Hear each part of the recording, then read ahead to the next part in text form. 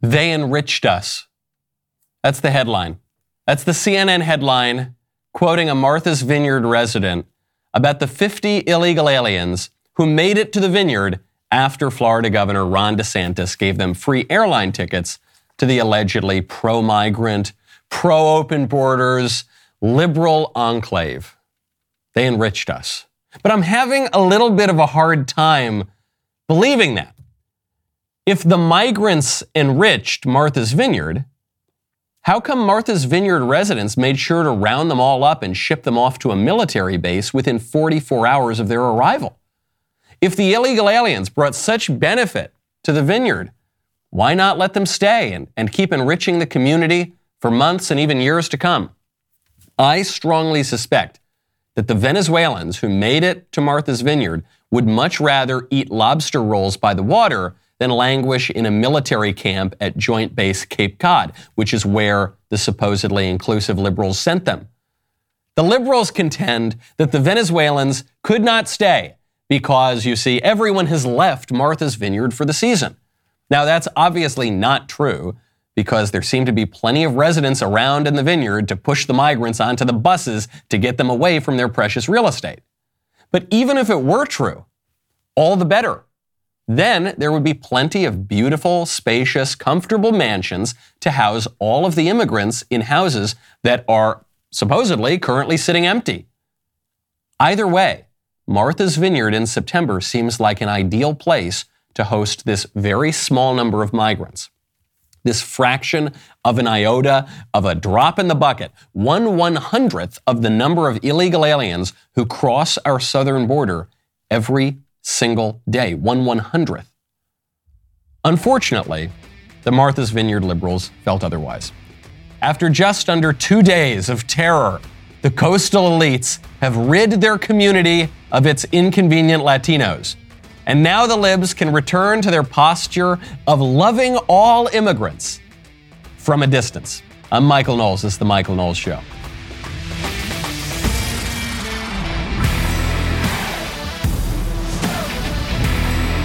Welcome back to the show. My favorite comment on Friday is from Tin Weasel, who says, Democrats, there are millions of empty homes that can house migrants. Also Democrats. No, not these homes. No. We're talking about suburban homes, conservative areas, red states. Don't you come anywhere near the Vineyard. We are going to round you guys up and ship you off to a military camp within 2 days. Mark my words, so say the libs. The long Martha's Vineyard nightmare is over. The liberals can rest easy again. It was a humanitarian crisis. That's what they were saying. I'm not making this up. A Martha's Vineyard tourism account, Visit MV, had tweeted out when the handful of migrants arrived, quote, to our island community. Here is an update on current humanitarian crisis on Martha's Vineyard. We thank people for their continued help. Big press release. Here's how we're doing. What's the crisis? The crisis is 50 people. 50 people is a tour group. 50 people is an extended family. 50 people is nothing compared to not just the United States, not just the illegal immigration problem. It's nothing in Martha's Vineyard. You wouldn't even notice these people. The residents would have noticed them. They don't need all these Venezuelans traipsing around. There goes the neighborhood. That's going to bring down those real estate prices. And so they go into absolute overdrive mode. And it was a political masterstroke by Ron DeSantis because everything happened exactly as you would think. The liberals completely gave away the game. They say 5,000 immigrants into Texas and Arizona and the border states. 5,000 immigrants a day, it doesn't matter. Who cares? 2 million illegal immigrants a year. It's no big deal. Suck it up. Stop complaining. These are wonderful people. These are future undocumented Americans. Oh no, there's one in my neighborhood. Get out the guns. Get out, call in the National Guard. No, we can't. Oh my gosh, hold on, is that a day worker? No, they're just here to stay. Get them out of here. Get them out. Give me a bus. Ship them off to Gitmo. Just get them out of my neighborhood. And so they hurry them out. I mean, not even 2 days were these people allowed to stay in Martha's Vineyard before they were shipped off to an actual military camp. And now that the crisis is over, the humanitarian crisis, they're all standing around and they go, I mean, I sure love those immigrants. Whew. Oh, yeah, no, I really love the immigrants. They enriched us. Yeah. The rest of the headline, migrants' 44-hour visit leaves indelible mark on Martha's Vineyard. Yeah, it leaves raised blood pressure. It leaves pools of sweat where these liberal residents were standing. What an indelible mark. No, it's not an indelible mark. An indelible mark would be if the immigrants had been allowed to stay. Had the wealthy Martha's Vineyard residents, all liberals, said, hey, handful of Venezuelans, you're allowed to stay here. And then they could have stayed and remained in a community, and maybe they could have talked to one another. Maybe they would have gone to the same restaurants and gone to the same churches. Not that the libs on Martha's Vineyard go to church, but they would have gone to the same community places, maybe gone to the beach together. That would have been an indelible mark because they would have brought those people into their communities. But that's not what the libs want from immigration. I think that the libs, some of the libs sincerely like the idea, at least, of immigration. But they like it because then they can go to the fun little Mexican restaurant once a month. Ooh, gosh, what would America be without those fun, tasty little tacos? Hi, Consuela. Oh, nice to see you too. All right, see you next month. Bye-bye. That's what they like about immigration. They like the idea of immigration because they get a little flavor. You know, it's like going on a vacation. They like to be able to go try something exotic for a few days and then come home and not have to deal with anything else. They like to go to the fun, foreign, exotic restaurant and then come home and not have to deal with anything else. That's not community. Community is when you bring people in and you stay with people in perpetuity and you make them part of your daily lives and you bring them into your schools and you have dinner with them and you spend time with them and you speak to them. That's not what the Martha's Vineyard people want from immigration. That's not what the libs want from immigration. The libs want to flood the country with immigrants at the cynical level because it gives them a major electoral advantage. But even at the idealistic level, because it seems really nice and welcoming and inclusive, they just don't want to include them. They want someone else to include them. They want to get all the credit for feeling really nice and welcoming and give me your poor huddled masses at the poem at Ellis Island. But they don't want the poor huddled masses. The poor huddled masses don't get to come to Martha's Vineyard.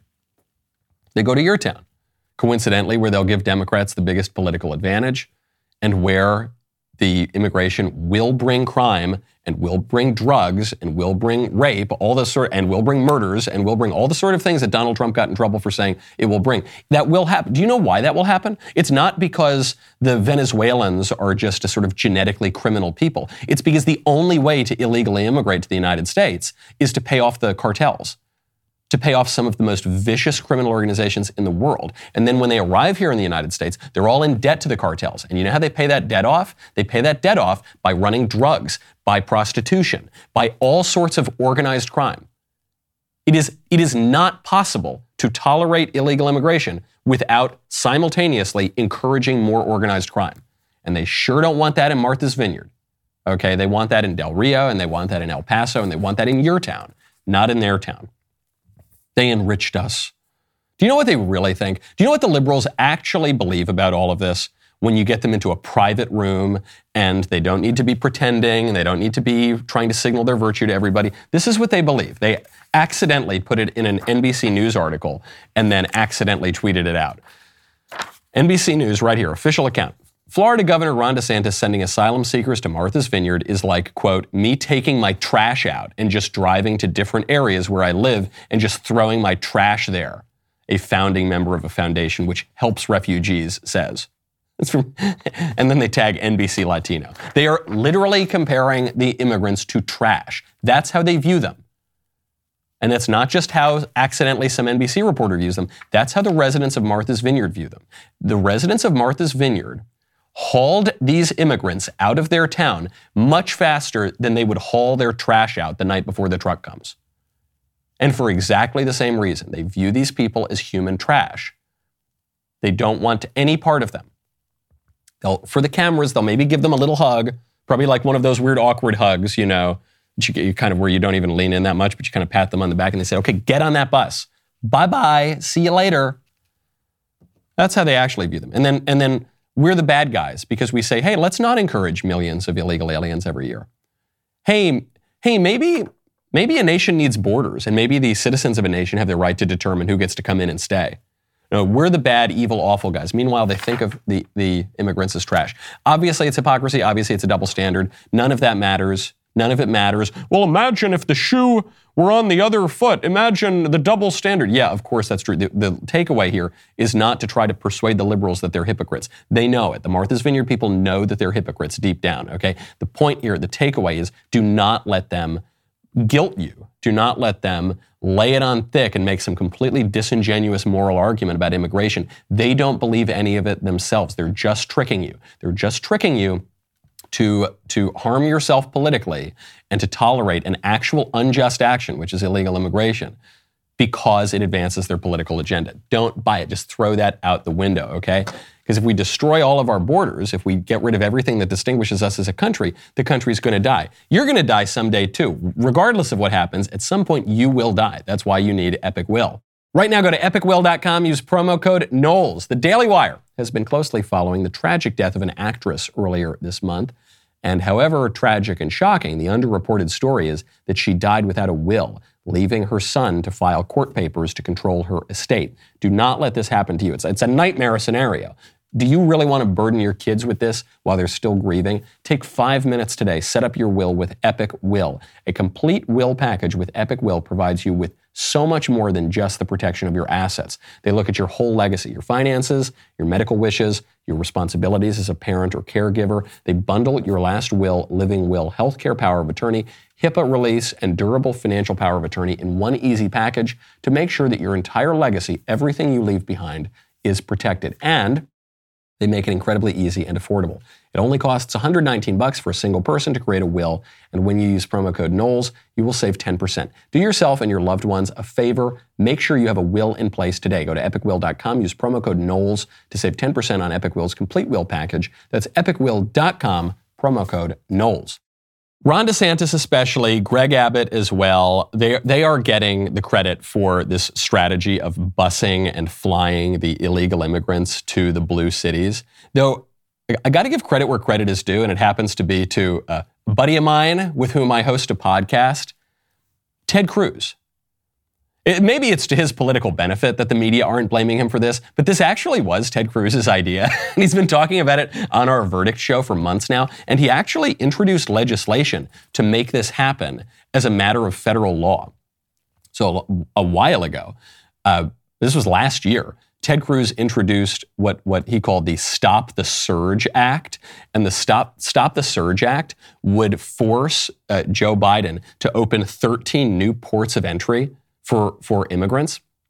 And so it wouldn't just be right along that southern border and all those little border towns. The new ports of entry would include Block Island, Rhode Island, Greenwich, Connecticut, Martha's Vineyard, Cambridge, Massachusetts, where Harvard is, Governor's Island, New York, Rehoboth Beach, Delaware, that's where Joe Biden is from, Nantucket, Newport, Scarsdale, New York, Palo Alto, California, with all the techno-libs, Yountville, California, St. Helena, California, and North Hero, Vermont, which is where Bernie Sanders is from. So this was his idea. Cruz tweeted out in response to this wonderful new campaign. He said, Rehoboth Beach, Delaware, next. Tagged Greg Abbott, tagged Ron DeSantis. Same thing with Palo Alto, same thing with Nantucket. It's a great idea. It's a great idea. The reason is this. One, I don't think it's particularly unjust to the migrants. I think giving migrants a free ticket to the nicest, a voluntary free ticket to the nicest communities in America, the most beautiful geography in these lovely coastal towns, I think that's actually kind of a nice thing. I would much rather, if I were a Venezuelan migrant who just traipsed all the way up through Central America, crossed over the Rio Grande, I would much rather chill on Martha's Vineyard than in El Paso or Del Rio, okay? And so I don't think it's particularly unjust to the migrants.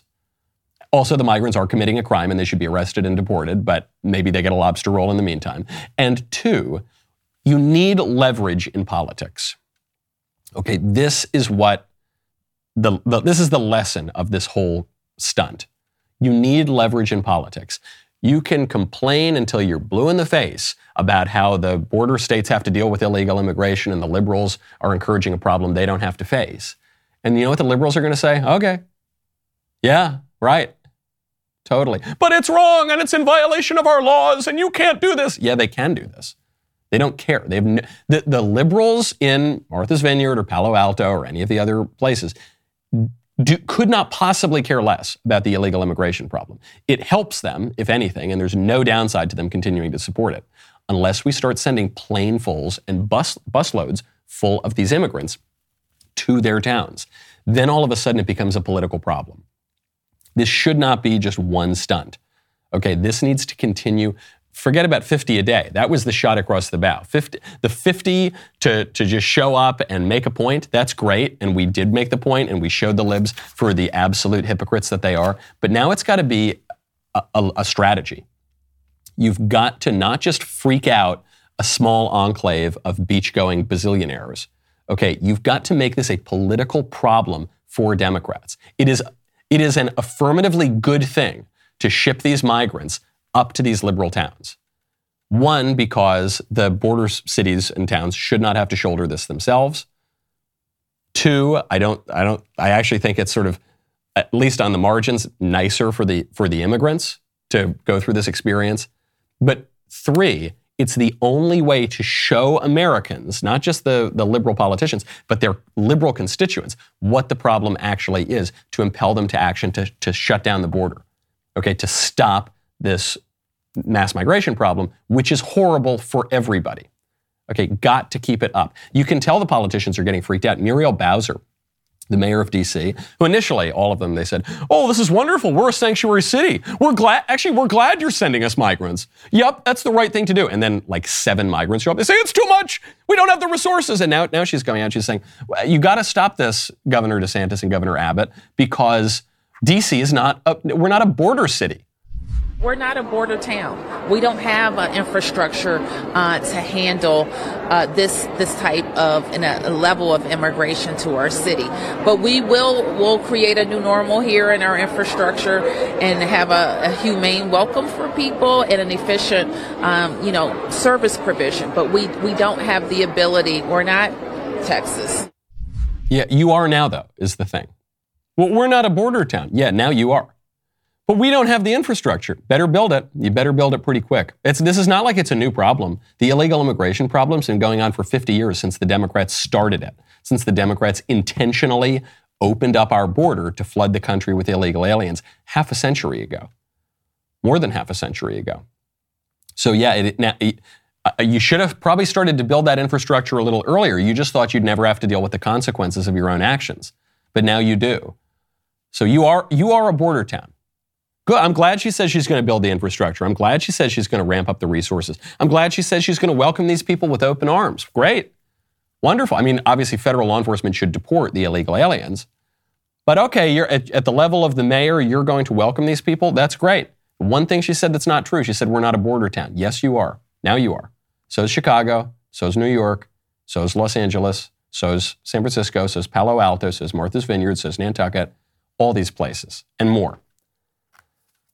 By the way, the final little cherry on top to what a brilliant political strategy this is, the one critique is, well, look, it's just wrong to give these people airplane tickets and ship them into the interior of the country when maybe that's not where they want to go. Maybe that you shouldn't trick them into going to parts on the inside of the country, right? What's wrong is this extra step. These poor people, some of them come with children, most of them don't come with children, but some of them do. It's wrong to add this extra step of travel for these migrants, except that Joe Biden has done the exact same thing, and he hasn't done it for just 50 people to Martha's Vineyard. He's done it consistently. Many of these flights, a lot of this transportation to get the migrants from the border states, when they stop being totally politically useful there, into places where they are more politically useful. So a reporter finally asked Karine Jean-Pierre, White House press secretary,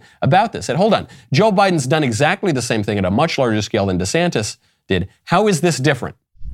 He said it was essentially no different than what the federal government has done in sending, flights in the middle of the night. That's the way he's characterized it. Taking migrants to various different states. Do you have a response to that? So we are offering solutions. That's what the Biden-Harris administration has been doing since day one, including on the first day putting forth a comprehensive immigration reform to deal with this issue. We have given DHS record funding. We have advanced policies. What have they done? They do these political stunts. They vote against our funding requests. They vote against policies to fix this broken system. Stunts aren't solutions here. Stunts aren't policies.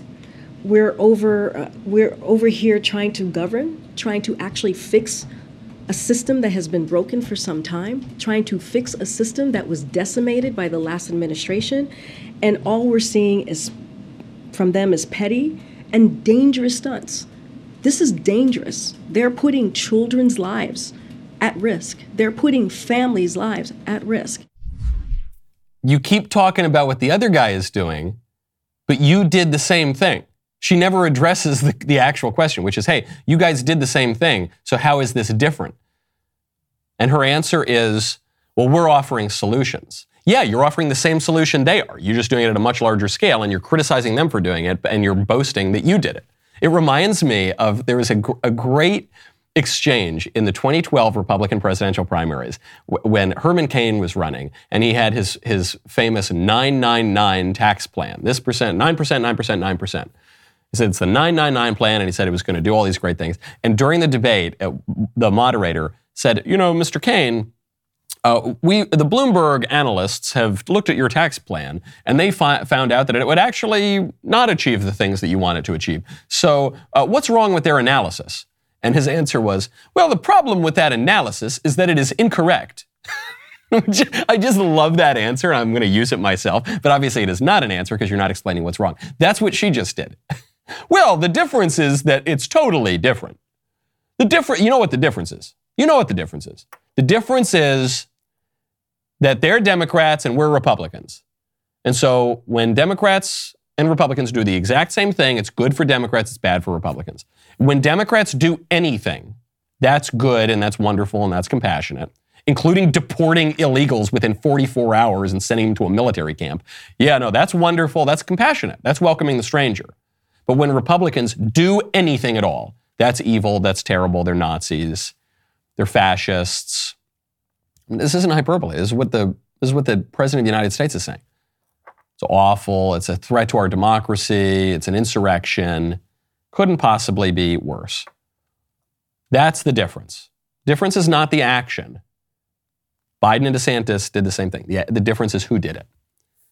And when Republicans do anything, we're Nazis. This is what CNN just said. CNN, when covering the Ron DeSantis strategy up here, he points to he was interviewing someone about a new documentary on the Holocaust, and he had to make the comparison.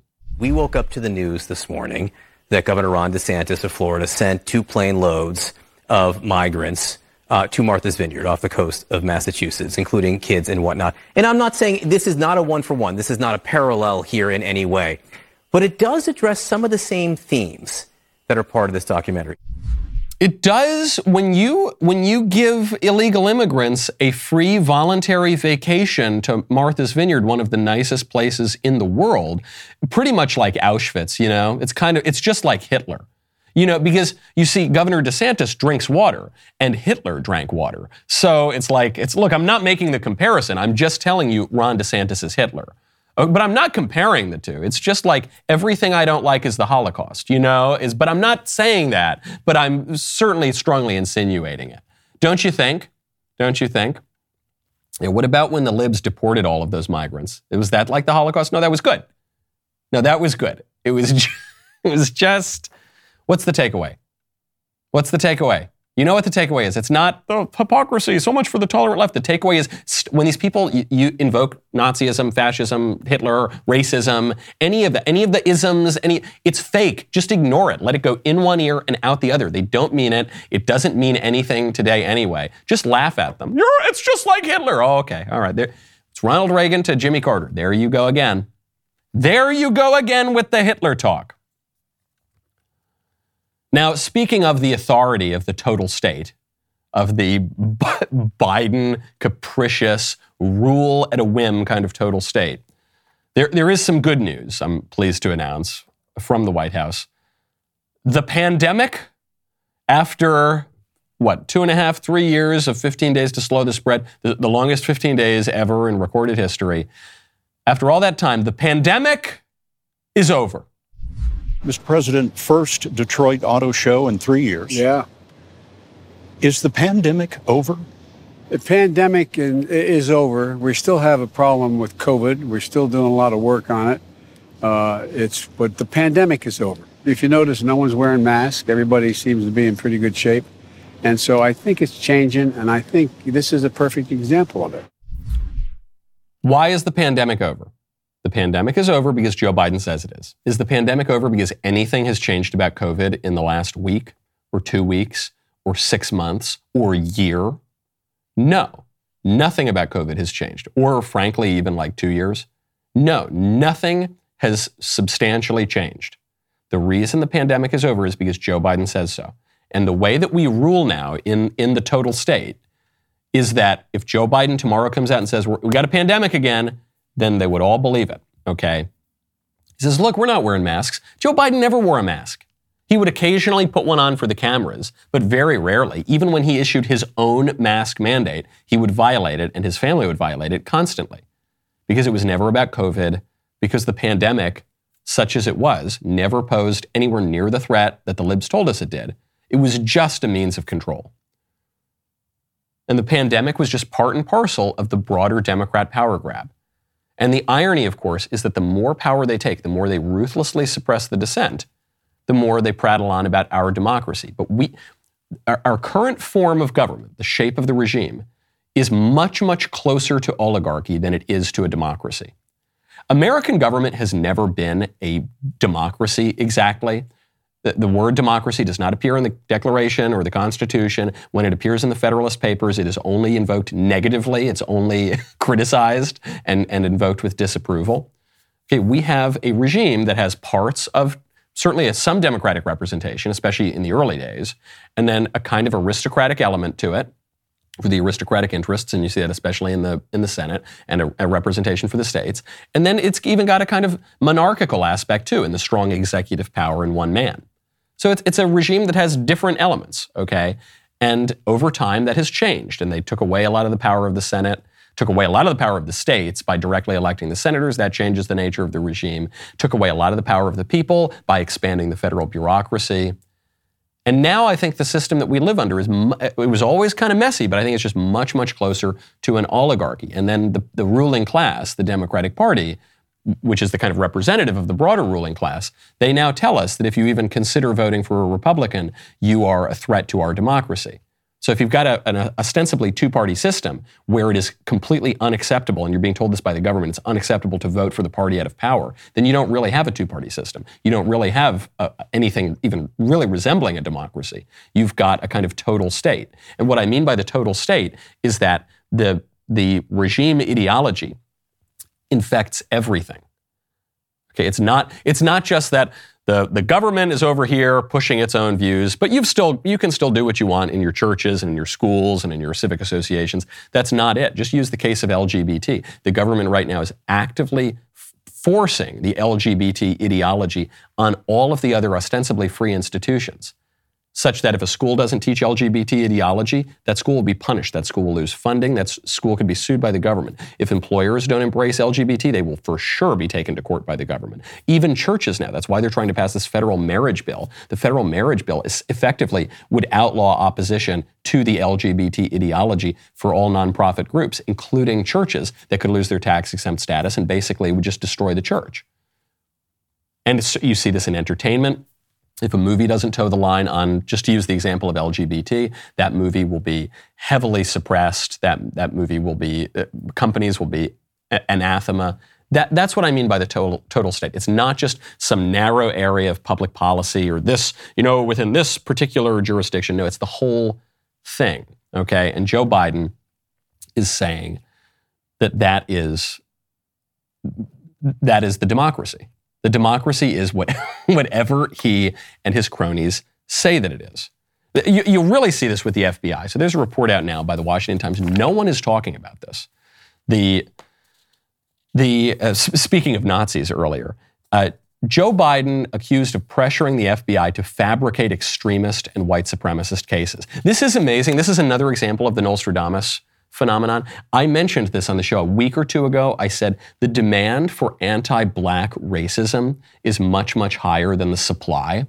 And so what happens is it's not just that we can all get along and say, oh, this is great. We don't have all these racial problems in the country that perhaps we once did or that we would fear. No. What happens is people just fabricate the racial incidents. And you see this on campuses all around the country. Virtually any time there's been a racial hate incident, an anti-black racial hate incident, it's been fabricated by black students themselves or by left-wing activists. I ran through a litany of these the other day on the show. There's a whole list of them in my book, Speechless. So now we're seeing this proven correct, at least according to the Washington Times. Rank-and-file FBI agents are accusing the Biden administration of exaggerating the threat of white supremacists and pressuring agents to cook up domestic terrorist cases involving racist extremists. Current and former FBI agents told the Washington Times that the perceived white supremacist threat is overblown by the administration. We all knew that. Here's the part that's really shocking. They said top bureau officials are pressuring FBI agents to create domestic terrorist cases and tag people as white supremacists to meet internal metrics. You know, at the end of the month, you got to be a little bit more careful when you drive. Why? Because we know that police departments very often have quotas to give out speeding tickets. And you'll notice this, that you're more likely to get a speeding ticket at certain times of the month than at other times. According to these FBI agents speaking to the Washington Times, it's the same thing with the feds. And instead of quotas for speeding tickets, it's quotas for neo-Nazis and white supremacists. Because they don't exist. The only time they exist is when David Duke goes on CNN occasionally. And they say, there it is, here's the Ku Klux Klan. But they're not real, okay? It's imaginary. Put that away with Bigfoot and the boogeyman. And this is what the agents say. Quote, the demand for white supremacy coming from FBI headquarters vastly outstrips the supply of white supremacy. They must be listening to this show. The agent's obviously speaking on condition of anonymity. We have more people assigned to investigate white supremacists than we can actually find. Of course. And that's why you see so many FBI hoaxes and so much entrapment and so much egging on of people to try to commit some kind of even vaguely white-flavored crimes. You saw it in Michigan with the Gretchen Whitmer plot. You see it all around the country. They're going to keep doing this. And why do I believe the report? Yes, it's anonymous reporting. I mean, I trust the Washington Times, but why do I believe it? Because we know that the FBI has been so politicized over the years. We just saw. First of all, we know the FBI spied on the Trump campaign illegally. We know the FBI and the DOJ undermined the Trump administration. And we know that the FBI just kicked down the door at Mar-a-Lago at the request of the Attorney General, Merrick Garland, at the order of the Attorney General, Merrick Garland, who's a Democrat hack political appointee by Joe Biden. You can see them talking about this. The FBI agents are complaining about this. The FBI agents, they're saying that they're basically being used as political tools. No question about it. No question about it at all. I really strongly encourage you to go check out the report at the Washington Times, because that is a real threat. So you think about all of this. The country is in absolute turmoil on every single metric. Biden is failing. He's underwater, not just in terms of his performance, but in terms of popular approval. He's underwater on everything, including COVID. That's why he's got to say that the pandemic is over now, to try to get that back in the news. So you think it'd be a slam dunk that we could beat Joe Biden in 2024, right?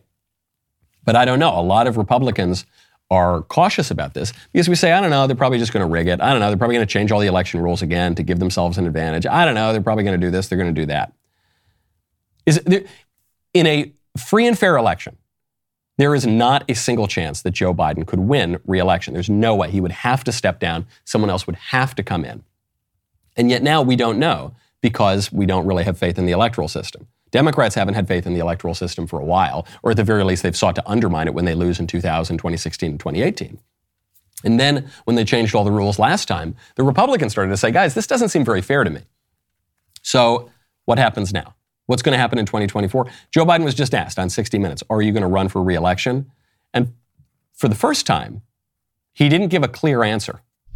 Sir, are you committed to running again, or are there certain conditions that have to be right? Look, if I were to say to you, I'm running again, all of a sudden a whole range of things come into play that I have requirements I have to change and move and do. In terms of election laws? In terms of election laws. And it's much too early to make that kind of decision. I'm a great respecter of fate. And so what I'm doing is I'm doing my job. I'm going to do that job. And within the time frame that makes sense after this next election cycle here, going into next year, make a judgment of what to do. You say that it's much too early to make that decision. I take it the decision has not been made in your own head. Look, my intention, as I said to begin with, is that I would run again. But it's just an intention. But is it a firm decision that I run again? That remains to be seen. This is the clearest evidence so far that Joe Biden will not run, because he's using the election laws as an excuse not to be clear here. But I've never heard a sitting president talk like this. So I don't know, man. I'm a respecter of fate. We'll see what happens. I've got this soft intention, but we'll see. And it's because it's just so obvious. The man can barely form an English sentence at this point. He's such an abject failure. The party doesn't want him to run. They want to put up a different candidate. And this is the clearest evidence yet. If you asked me to bet today, will Joe Biden run in 2024? I would bet that he will not run in 2024. The only reason I would hedge that bet is because there is no one to replace him. Kamala and Pete Buttigieg are complete non-starters. They're going nowhere. Gavin Newsom maybe has a shot, but even he is not a very strong candidate to replace Joe Biden. And it just looks like such weakness from the Democrats. For an incumbent to choose not to run again looks so incredibly weak that they don't know what to do. The Democrats have all of this power, but when it comes to actually presenting their case to the American people, they fail. And so now they're sputtering and they're contradicting themselves. They don't know what to say. If you've been thinking to yourself, hey, it's been a while since I've heard from Candace Owens, have I got news for you? Candace is back from maternity leave. She's got a brand new Daily Wire Plus show, Candace Owens. The first show, Candace. Next show, Candace Owens. Maybe the third show, we'll use her middle name. She is fearlessly exploring topics that the media will not touch and exposing the corruption and hypocrisy in news and politics. Best part is it's 5 days a week, Monday through Friday. You will not want to miss her explosive first episode, which premiered last week on Daily Wire Plus. Trust me when I say it is huge. Watch Candace Owens' new show now on Daily Wire Plus, or listen on Apple Podcasts, Spotify, or wherever you listen to podcasts. Speaking of indecision, there is a bizarre new surgery that is sweeping plastic surgeon offices around the country. It is not transgenderism. That had been developed really in the 60s and 70s, and then the surgeons and the doctors who developed it realized that it wasn't actually helping anybody, so they tried to shut it down, but the cat was out of the bag. That obviously has been around for a long time, and it's where you saw off parts of people's forearms and legs and use it to create a kind of pale imitation of genitals and affix it to ever younger people. And it's really horrifying. It's the stuff of nightmares, and it should all be illegal. No, somehow, though, there is something even creepier. Somehow, it's that this phenomenon of you think you've gotten to the bottom of the slippery slope, and then you just slip down further. There is a new surgery. It is called gender nullification surgery, colloquially referred to as the Ken doll surgery. This surgery is for patients who identify as non-binary. The surgeries represent alternatives to the traditional transgender surgery. You know we're far afield of anything resembling normal when transgender surgery is the traditional option to the new crazy one, which is the non-binary surgery. So this includes sex nullification or where you get to keep both of them. So I'm not even going to use the terms there, but it's basically you just create a new sex organ, but you keep the other sex organ, or you just erase your sex organs altogether.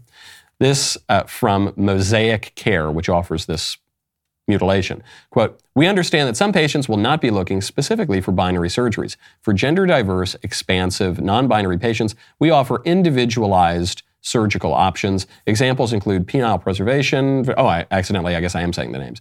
Vaginoplasty, vaginal preservation with metoidioplasty, and nullification. Guess where this center is located, by the way? I'll give you one. It's San Francisco. Yes, obviously it's San Francisco. Do you know how many adults in America identify as non-binary? Because I thought, okay, look, this should be illegal. Doctors take the Hippocratic Oath first to do no harm. These quacks should be in prison, or they should be in psych wards themselves. And the poor people who want to chop off all of their genitals or to have multiple types of genitals or whatever, these guys obviously need serious psychological treatment and spiritual treatment as well. Okay, but how many people could it be? What, a handful? What, 100 people in the country? Maybe if I were to give you my craziest guess, I'd say 1,000 people. Now, according to a UCLA survey, over 1 million Americans identify as non-binary. 1 million. That number is only going to grow because it's a social contagion. Are all of those people going to go under the knife? Probably not. I hope not. But the more this contagion spreads, the more people are going to do it.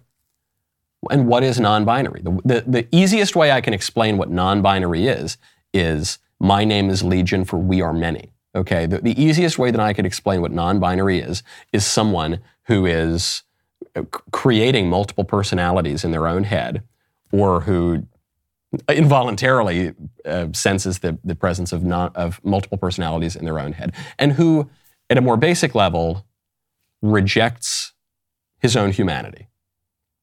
Because that's what this is.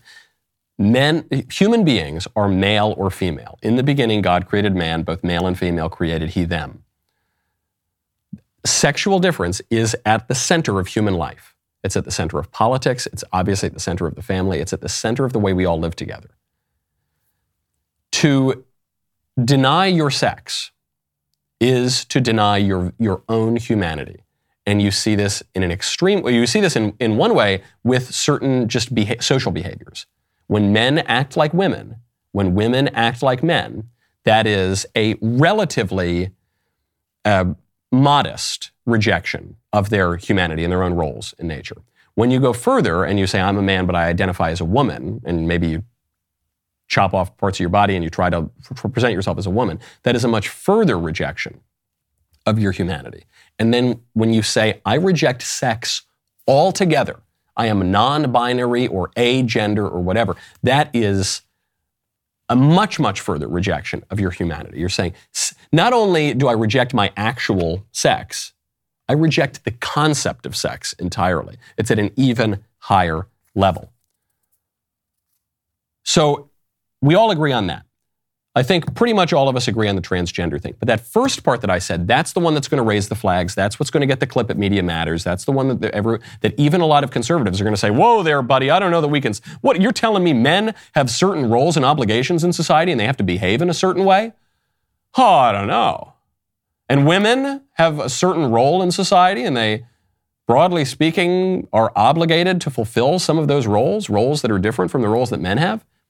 Yeah, you have to. If you don't acknowledge that part, you're just going to end up at the same place.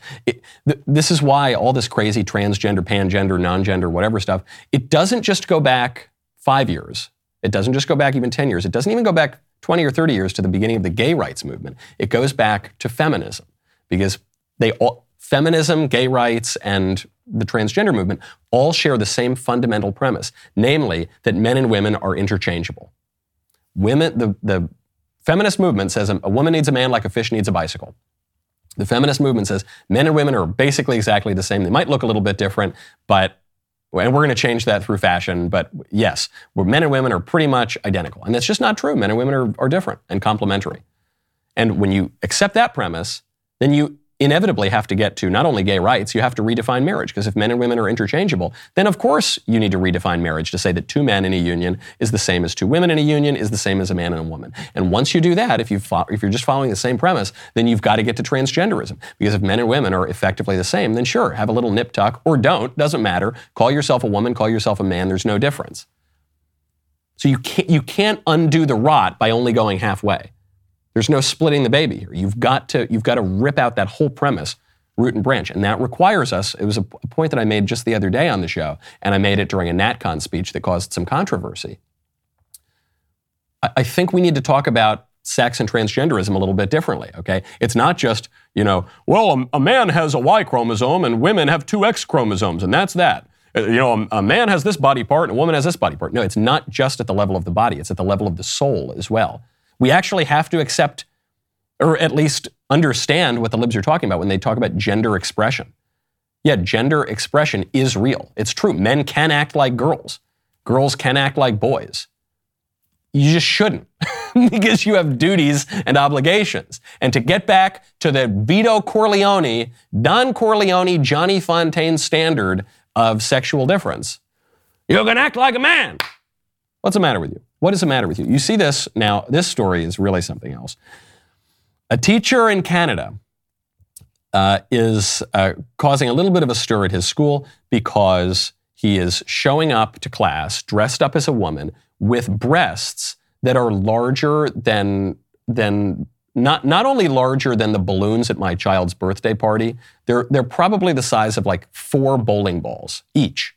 Okay, and he has this, this was not surgically done. It would be impossible to stretch the skin that far. There's no letter. I can't tell you it's a double D or E or F or G. There's no letter for it. It's probably like a double X, okay? And so he shows up with this prosthetic on, dressed up like a woman, looking like a complete crazy person, which he is. And the students rightly raised some questions and said, hey, this is kind of weird, right? And there's videos of it going around the internet. And the guy, obviously, I don't mean to make fun of the guy. The guy's obviously completely out of his mind and should see a psychiatrist and probably be committed. But he's now, in our insane society, is permitted not only to kind of run around humiliating himself and acting like a madman, but he's permitted to miseducate students. And then this was brought to the school, and what did the school say? Did the school take the side of reason and normality and the students and the parents? Or did the school take the side of sexual anarchy and this maniac teacher? You know the answer. School said, we are aware of discussion on social media and in the media regarding Oakville Trafalgar High School. This in a letter to parents. We would like to take this opportunity to reiterate to our community that we are committed to establishing and maintaining a safe, caring, inclusive, equitable, and welcoming learning and working environment for all students and staff. We strive to promote positive learning and ensure a safe environment for all students and staff and community, regardless of race, age, ability, sex, gender identity, gender expression, sexual orientation, ethnicity, on and on and on and on and on. Religion, on and on and on. Now, of course, you can't do both. You can't protect the sort of sexual maniacs, their freedom to do whatever they want in public, and the freedom of people based on their religion not to have this nonsense shoved down their throats. What does this come down to? This isn't just, okay, we're going to pass a law to stop this specific thing. You can only have prosthetics that go up to C cup, okay? You can't go to double X, okay? No, obviously that's not how you're going to handle it. The problem here is that there are protections for what's called SOGI, sexual orientation and gender identity. As long as there are legal protections in Canada or the United States, now we have them in both places, as long as there are legal protections where you can't discriminate on the basis of sexual orientation and gender identity, then you can't stop this. Because someone could just say, my sexual orientation is to have like gigantic triple Z prosthetic breasts on, even though I'm a man, and to wear high heels and stilettos in class and a wig. That's my gender identity. That's my sexual orientation and expression. And if you dare oppose me, you awful parents and students and people with 2 brain cells and a normal sense of things, if you ever oppose me, I'm going to take you to court. And as long as you have a protection for this bizarre amorphous category, sexual orientation, gender identity, that's what you're going to get. The only way out of this is to repeal those protections. They're ridiculous. Those protections weren't in place until just a few years ago because Neil Gorsuch decided to completely squish on the Supreme Court and enshrined in civil rights law a protection for SOGI, for gender expression or whatever. Well, what can be done by a robed lawyer on the Supreme Court can be undone, especially when it's this radical. But conservatives have to go that far. If conservatives think that they're going to solve this problem by just squishing in the middle and saying, okay, well, your mini skirt has to, listen, mister, your mini skirt has to go down at least to 3 inches above your knee, then we're not going to win. Well, mister, okay, we've got to approve your prosthetic by the Bureau of Transgender Bras or something. It's not going to work, okay? You've got to rip this out root and branch. The rest of the show is continuing now. Today is Music Monday, all right? And so on Music Monday, the producers find a song. They want me to give my expert analysis because, I'm a big hip-hopper, baby. I'm Wonder Mike. I've come to say hello to the white, the black, the red, and the brown, the purple, and yellow. But first, I've got to tell you to head on over to the member block. Today, we've got a song. I have not listened to it yet. It's a song by Lizzo, and so I'm going to give you my most erudite literary and music criticism. If you're not a member, click the link in the description and join us. We'll see you there in just a second.